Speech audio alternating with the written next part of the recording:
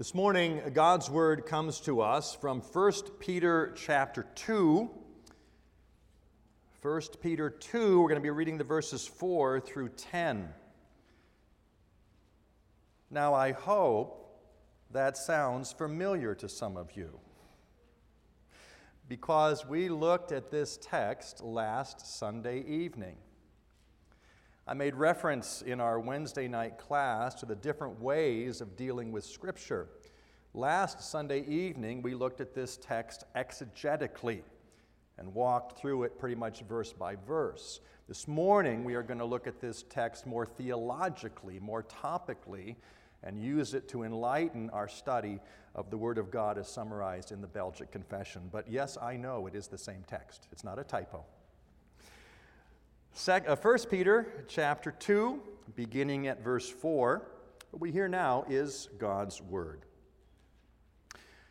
As you come to Him, a living stone, rejected by men, but in the sight of God, chosen and precious, you yourselves, like living stones, are being built up as a spiritual house, to be a holy priesthood, to offer spiritual sacrifices acceptable to God through Jesus Christ. For it stands in Scripture, "Behold, I am laying in Zion a stone, a cornerstone chosen and precious, and whoever believes in him will not be put to shame." So the honor is for you who believe, but for those who do not believe, the stone that the builders rejected has become the cornerstone, and a stone of stumbling and a rock of offense.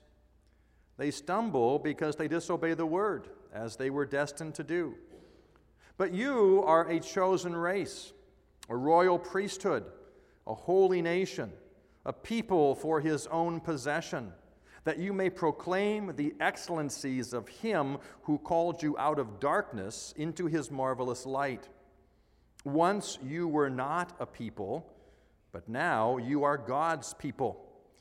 Once you had not received mercy, but now you have received mercy. Here we end the reading of God's holy word. I invite you to turn to the back of the Trinity Psalter hymnal to page 865 in the back section. This is the Belgic Confession of Faith, and this morning we are going to look at Article 27. Article 27, found on page 865. This article is entitled, "The Holy Catholic Church." We believe and confess one single Catholic or universal church, a holy congregation and gathering of true Christian believers, awaiting their entire salvation in Jesus Christ, being washed by his blood, and sanctified and sealed by the Holy Spirit. This church has existed from the beginning of the world and will last until the end, as appears from the fact that Christ is eternal King, who cannot be without subjects. And this holy church is preserved by God against the rage of the whole world, even though for a time it may appear very small in the eyes of men, as though it were snuffed out. For example, during the very dangerous time of Ahab, the Lord preserved for himself 7,000 men who did not bend their knees to Baal. And so, this holy church is not confined, bound, or limited to a certain place or certain persons, but it is spread and dispersed throughout the entire world, though still joined and united in heart and will, in one and the same Spirit, by the power of faith. This is our confession of faith.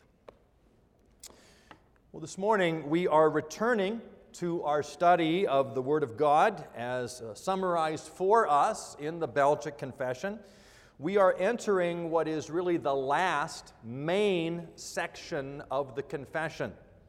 We saw that in Articles 1 through 13, the confession talked about God, about His Word and about His works.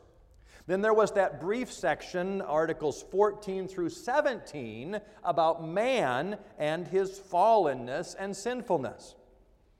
We just finished the middle section of the confession, Articles 18 through 26, about the person and work of Christ. And now we enter, as I said, the last main section, Articles 27 to the end, and they are about the church. Articles of our faith about the church.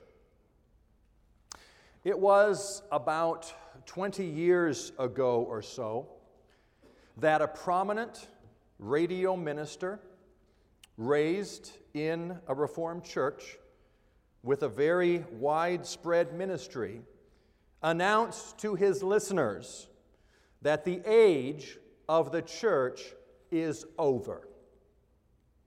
That God is finished with His church. He encouraged his listeners not only to leave their churches, but he encouraged them to disband their churches. The age of the church is over. They were simply to wait for the second coming of the Lord. Now we know that is not the case. The age of the church has not come to an end. But when we look at the influence of the church in society, it may seem that way at times. The church is not well respected by the world. What do we believe about the nature of the church? What do we believe about God's church? We are entering this final section of the confession, and it is a beautiful section that reminds us that the church is God's special possession. The church is God's chosen people. The confession gives us a beautiful picture of the church of our Lord Jesus Christ, and it's that picture we're going to look at in the next weeks together.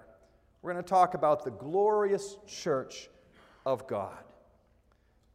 Now, even as we say the glorious church, we have to acknowledge that does somewhat run contrary to what we see around us. Where are the power brokers in the world today?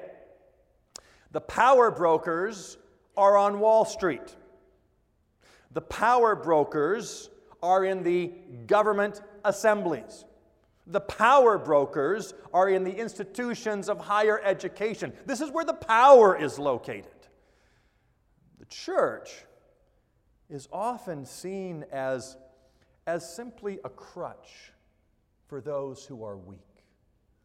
If you can't quite get along in life, then maybe you should go to the church. That's often the picture that the world has. And so when we confess that the church is glorious, it is a confession of faith.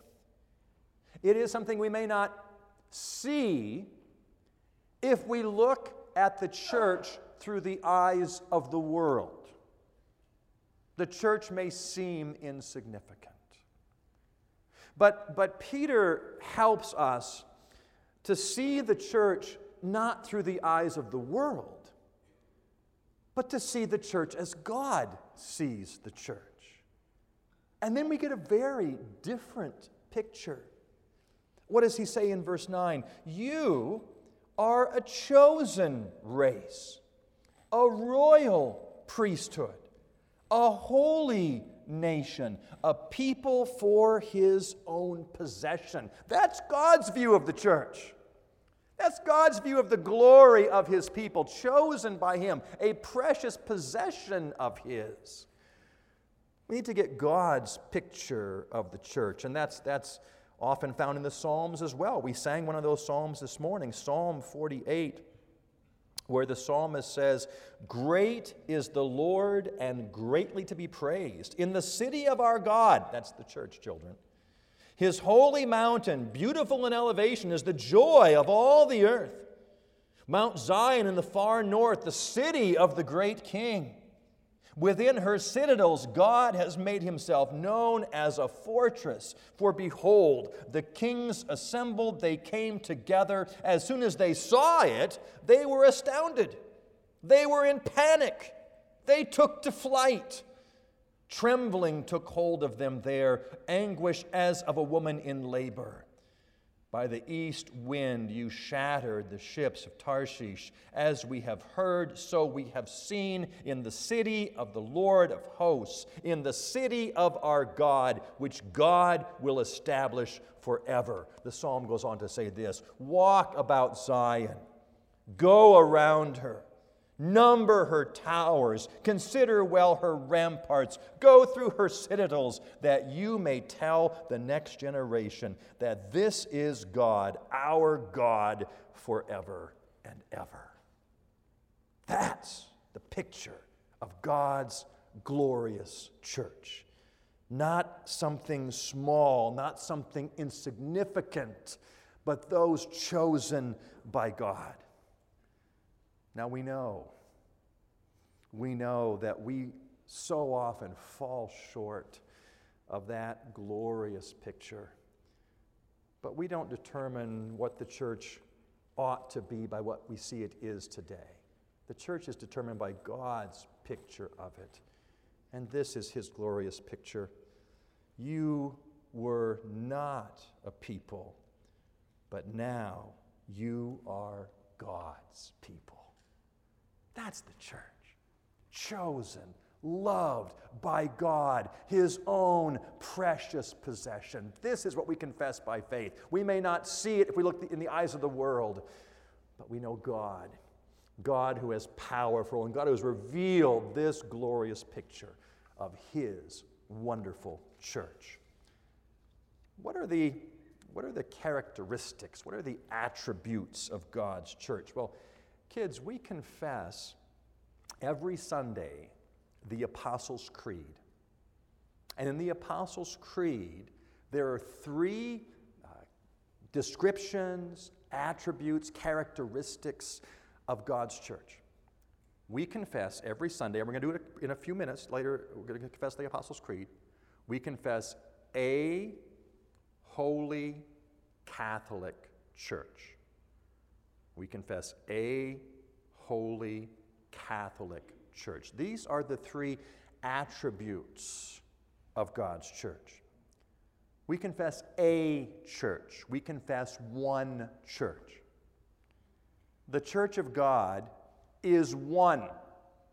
There is one church of our Lord Jesus Christ.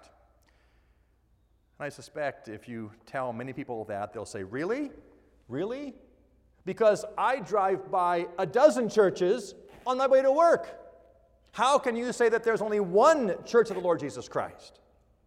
Yes, there are many visible expressions of the church, but there is only one people of God, and there is only one way of salvation. There may be different ways that is played out in the life of visible churches, but there is one true church, one Lord, one faith, one baptism, one God and Father of all, who find our life in Jesus Christ alone. What does our confession say? We believe and confess one single Catholic or universal church, a holy congregation and gathering of true Christian believers awaiting their entire salvation in Jesus Christ, being washed by his blood and sanctified and sealed by the Holy Spirit. We confess one single church. This is our confession of faith. And we have to remember that while there may be different manifestations of the church, we confess one church. It is very easy to become sectarian, to think that our church, or perhaps even our federation of churches or type of churches, are the only true churches. Now, we must certainly be careful not to be too broad in our understanding of what is a true church. but we must also not be too narrow. There are other faithful churches preaching the gospel of Jesus Christ, finding salvation in Him alone by faith. And they too are part of that one true church. We confess a church. We confess a holy church. Now, holy does not mean sinless perfection. If that were the case, none of us would be here. We do not say the church is the place for the perfect people. That is not the case. The church is made up of sinners. When we confess a holy church, we're not even saying this is something the church will become later. Look what Peter says in verse 9. You are a chosen race, a royal priesthood, a holy nation, a people for His own possession. You are these things right now. Once you were not a people, now you are the people of God. Holy is not something that we will become someday. When we confess the holiness of the church, we are confessing this is a reality, but it is a reality that is found because of the work of Christ. Christ who was absolutely perfect. Christ who was absolutely holy. Christ who offered up Himself as a sacrifice for our sins and took away our sins, and by His perfection credits to us a righteousness. A righteousness not our own, a righteousness which is His. And so, in God's perspective, when God sees the church, He sees you in Jesus Christ. And He sees you as holy because Christ was holy. Not a holiness of our own, but a foreign, an alien righteousness granted and credited to us. That's how God sees His church. And we need to seek to be that which God has declared us to be. We need to set ourselves apart for holy living, which is why earlier in this text, in verse 5, you yourselves, like living stones, are being built up as a spiritual house, to be a holy priesthood, to offer spiritual sacrifices acceptable to God through Jesus Christ. We need to look like what we are in Christ. Our lives have to change because we belong to church, God's glorious, holy church. We believe a church. We believe a holy church. We believe a Catholic church. And I do recognize that that word Catholic, when we describe the church, can be confusing. When we say we believe the church is Catholic, we are not saying a confession about the Roman Catholic Church. That is a particular expression, the Roman Catholic Church. What we are talking about when we use the word Catholic, that word Catholic, and our confession picks that up in terms of universal, the Catholicity of the church means it is a church of all times and a church of all places. The church is Catholic. It's a church of all times and a church of all places. And in fact, when you put a qualifier before the word Catholic, like Roman Catholic, you've undermined the Catholicity of the church. Because Catholic means all times, all places, not one little branch. So we do confess the Catholic Church, the church of all times. What does our confession say? This church has existed from the beginning of the world and will last until the end, as appears from the fact that Christ is eternal King who cannot be without subjects. This church has been from the beginning and will continue till the end. The church was in the Garden of Eden. In the Garden of Eden, you have the man and the woman in fellowship with each other and in fellowship with God. That's a very, very simple definition of the church. The church has had various expressions throughout time. When God comes to Abraham and makes a covenant with him, the church is now somewhat seen as connected with a particular line of people. In the monarchy, we have the kingship established, where the king of the nation is also the king of God's people, a different expression of the church.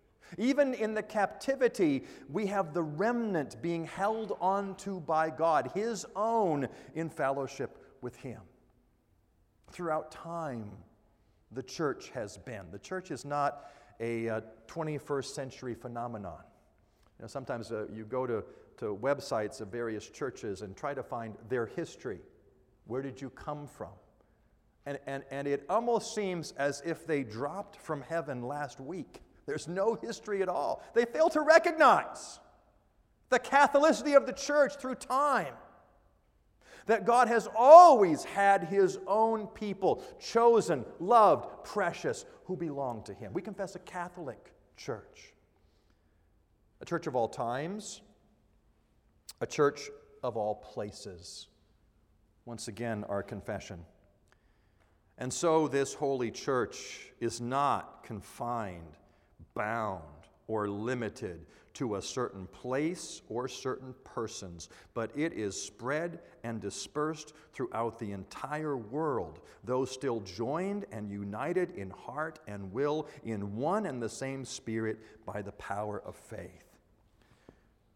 The church is not simply a North American phenomenon. The church is not made up of one particular ethnic group. But it is the church of all places.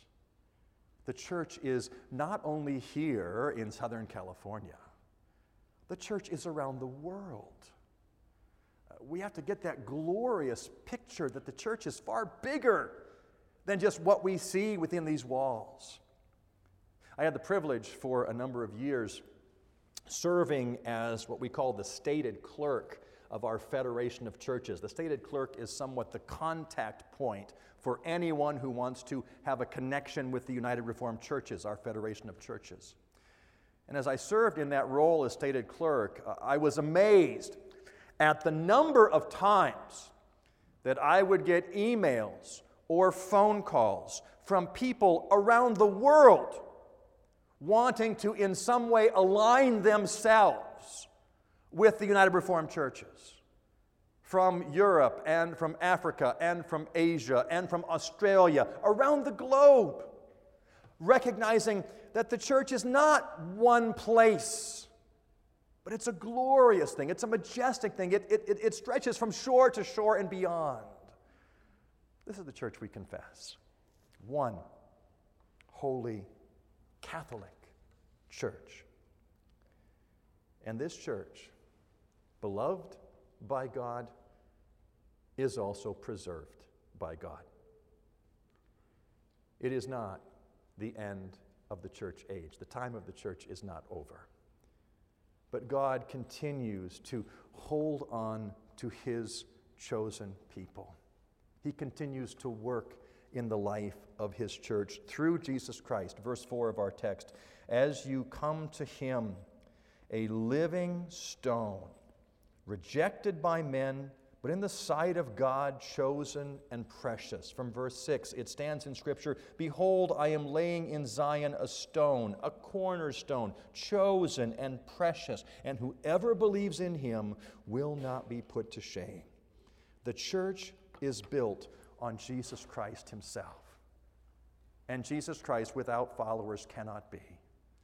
God continues to build his church. We, like living stones, being brought in, preserved by God himself. Again, from our confession, we read this, and this holy church is preserved by God against the rage of the whole world, even though for a time it may appear very small in the eyes of men, as though it were snuffed out. Again, we must get the picture not of the world, but the picture as God sees his church. Those who are precious, those who are chosen, those who are his own, who he is continuing to build God's glorious church is continuing throughout the world, growing to bring more glory and honor and praise to Him. Our text says in verse 7, so the honor is for you who believe. The honor of belonging to this glorious church. The honor is for you who believe. But for those who do not believe, the stone the builders rejected has become the cornerstone, and a stone of stumbling, and a rock of offense. God has given us the gift of faith to put our trust in Jesus Christ, to be brought in His chosen ones to His glorious church. But for those who reject, for those who will not hear, that Jesus Christ is not the cornerstone. He's a stone stumbling, a rock of offense. It all has to do with what we do with Jesus. And so once again this morning, God calls to you to put your faith and trust in Him. Put your faith and trust in Jesus Christ, that cornerstone of His church that was from the beginning and will last till the end of time. And know the glory of belonging to this beautiful thing, this chosen of God, this church of our Lord Jesus Christ. This morning we have the privilege of celebrating one of the blessings of belonging to that church. As God welcomes us, His children, to come to His table. This is a table for believers. We have the practice of what we call fencing the table of the Lord. There were elders in the hall this morning to talk with those of you who are visiting with us. And if you are a member of that one holy Catholic Church submitting to Christ, if you believe in Jesus Christ alone as your only hope for salvation, you've aligned yourself with a Christian church that confesses that, you are welcome to come to the table today. If you have not, if you've not embraced Jesus Christ, if you are not submitting to His rule through the eldership, then we in love, warn you to abstain, because it's a supper for the church, a supper given to God's people, God's chosen. Oh, it's a blessed thing to belong to the church of our Lord Jesus Christ. It doesn't always look so powerful in the eyes of the world, but we look through the eyes of faith, and we see the picture God has given to us. You're a chosen race. You're a royal priesthood. You're a holy nation, a people for His own possession. Once you had not received mercy, but now you have received mercy. That's the glory of belonging to the church of our God. Let's join together in prayer. Lord God, we do thank You and praise You for Your holy Catholic Church. We thank You that we enter that church by faith, and You have given us that faith to embrace Jesus Christ. Oh, help us, Lord God, to live as members of Your church, seeking to honor You, seeking to bring praise and glory to You, for You are the one in whom we find all of our life. We ask this in Jesus' name. Amen. There is a form in the back of the praise book in front of you that we're going to use for the celebration of the Lord's Supper this morning. That form is found on page 45 in the back of that book. Page 45. We'll begin with the section celebrating our salvation in Christ. Let us also consider the purpose for which our Lord has instituted His supper, that we should do this in remembrance of Him. And this is how we remember Him by it. First, let us be fully persuaded in our hearts that our Lord Jesus Christ, according to the promises made to our forefathers in the Old Testament, was sent by the Father into this world, that He assumed our flesh and blood, that He took upon Himself for us the wrath of God, under which we should have perished eternally, that from the beginning of His incarnation until the end of His life on earth, He fulfilled for us all obedience and righteousness of the divine law.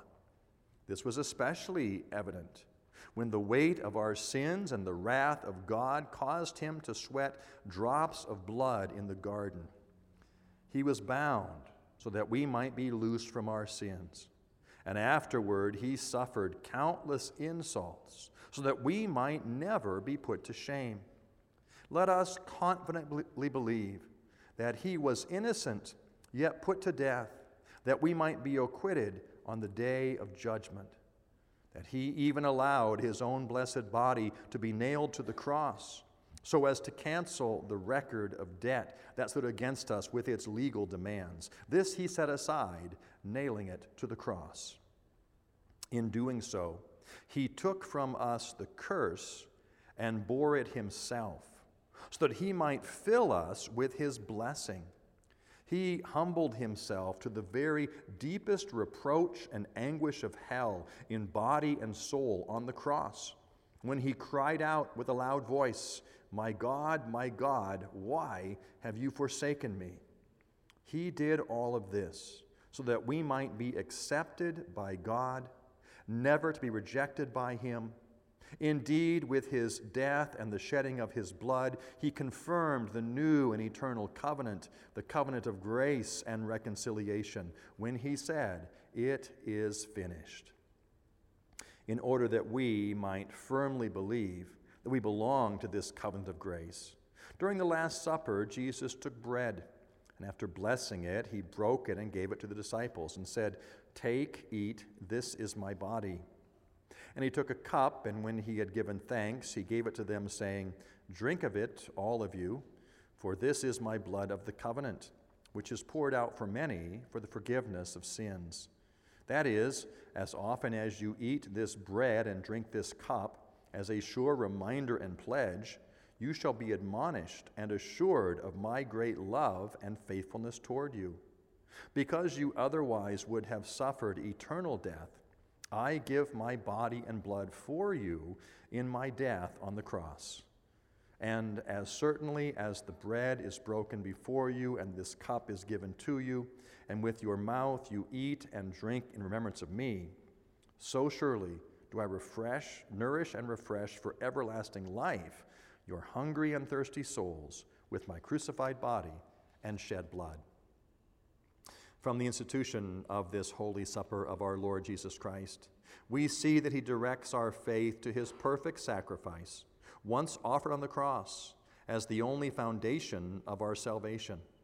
By this sacrifice, he has become to our hungry and thirsty souls the true food and drink of life eternal. For by his death, he has taken away the cause of our eternal death and misery, our sin. He has also obtained for us the life-giving Spirit, who dwells in Christ our head, and enables us, who are his members, to have communion with him, and to be made partakers of his riches, including eternal life, righteousness, and glory. Besides, by this same Spirit, we are also united as members of one body in true Christian love. As the Apostle Paul says, "Because there is one bread, we who are many are one body, for we all partake of the one bread. As many grains are ground to prepare one loaf of bread, and as many grapes are pressed together to produce wine, so we who by true faith are incorporated into Christ shall be one body through Christian love for the sake of our dear Savior, Jesus Christ. He loved us so greatly in order that we might show his love toward one another, not only in words, but also in deeds. May the Almighty, merciful God and Father of our Lord Jesus Christ help us in this through his Holy Spirit. Amen. That we may obtain these blessings, let us humble ourselves before God and with true faith implore him for his grace. Let's join together in a time of prayer. Merciful God and Father, we cherish the blessed memory of the suffering and death of your dear Son, Jesus Christ. We ask that in this supper, you will so work in our hearts through the Holy Spirit that with true confidence we might give up ourselves more and more unto your Son, Jesus Christ. We pray that this might allow our burdened and contrite hearts to be nourished and refreshed with the true body and blood of him who was true God and true man, the only heavenly bread. Empower us to no longer live in our sins, knowing that he lives in us and we in him. May we truly be partakers of the new and everlasting covenant of grace. May we not doubt that you will forever be our gracious Father, who does not impute the guilt of our sins to us, and who provides us with all that we need for body and soul, as your dear children and heirs. Grant us also your grace, that we may take up our cross cheerfully, deny ourselves, confess our Savior, and in all tribulation, with uplifted head, expect our Lord Jesus Christ from heaven. There he will make our mortal bodies like unto his glorified body, and take us to be with him in eternity. Answer us, O God and merciful Father, through Jesus Christ. Amen. By this Holy Supper, may we also be strengthened in the Catholic, undoubted Christian faith of which we make confession with heart and mouth. Let's all confess the words of the Apostles' Creed, saying, I believe in God the Father Almighty, maker of heaven and earth. I believe in Jesus Christ, his only begotten Son, our Lord, who was conceived by the Holy Spirit, born of the Virgin Mary, suffered under Pontius Pilate, was crucified, dead, and buried. He descended into hell. The third day he rose again from the dead. He ascended into heaven and sits at the right hand of God the Father Almighty. From there he shall come to judge the living and the dead. I believe in the Holy Spirit, in the Holy Catholic Church, the communion of saints, the forgiveness of sins, the resurrection of the body, and the life everlasting. Amen.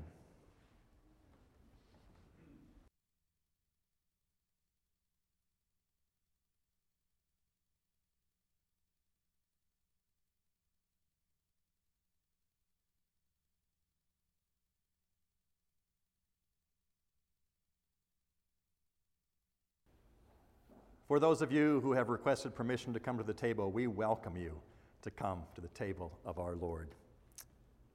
That we may be nourished with Christ, the true heavenly bread, let us not cling with our hearts to external things like bread and wine, but lift our hearts to heaven, where our advocate Jesus Christ is at the right hand of his heavenly Father, where the articles of our Christian faith direct us. Let us not doubt that we shall be nourished and refreshed in our souls with his body and blood through the working of the Holy Spirit, as truly as we receive the holy bread and drink in remembrance of him. The bread that we break is a communion of the body of our Lord.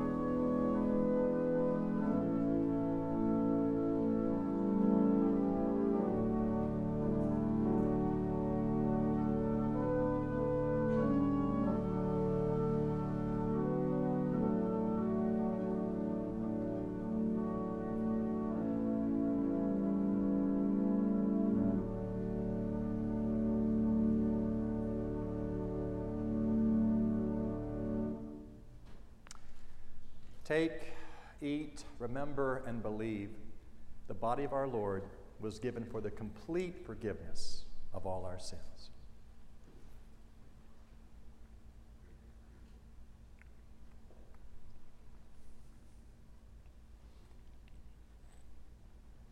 The cup of blessing, which we bless, is a communion of the blood of our Lord.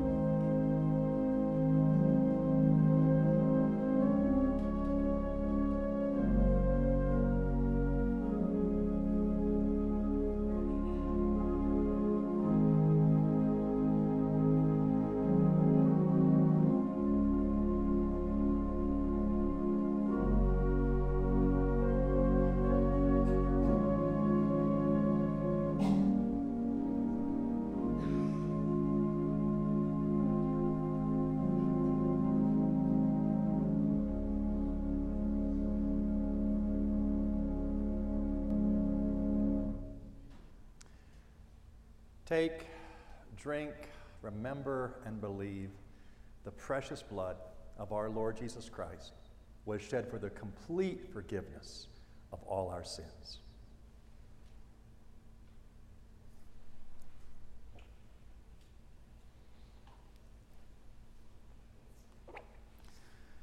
Beloved in the Lord, since the Lord has now nourished our souls at his table, let us together praise his holy name with thanksgiving. Let everyone say in his heart, "Bless the Lord, O my soul, and all within me bless his holy name. Bless the Lord, O my soul, and forget not all his benefits, who forgives all your iniquity, who heals all your diseases, who redeems your life from the pit, who crowns you with steadfast love and mercy. The Lord is merciful and gracious, slow to anger, and abounding in steadfast love. He will not always chide, nor will he keep his anger forever. He does not deal with us according to our sins, nor repay us according to our iniquities. For as high as the heavens are above the earth, so great is his steadfast love toward those who fear him. As far as the east is from the west, so far does he remove our transgressions from us. As a father shows compassion to his children, so the Lord shows compassion to those who fear him. He who did not spare his own son, but gave him up for us all, how will he not also with him graciously give us all things? God shows his love for us, in that while we were still sinners, Christ died for us. Since therefore we have now been justified by his blood, much more shall we be saved by him from the wrath of God. For if, while we were enemies, we were reconciled to God by the death of his Son, much more, now that we are reconciled, shall we be saved by his life.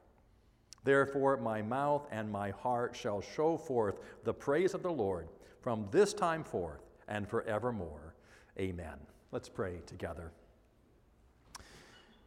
O merciful God and Father, we thank you with all our heart that of your boundless mercy you have given us your only begotten Son for a mediator, the sacrifice for our sins, and as our food and drink unto life eternal.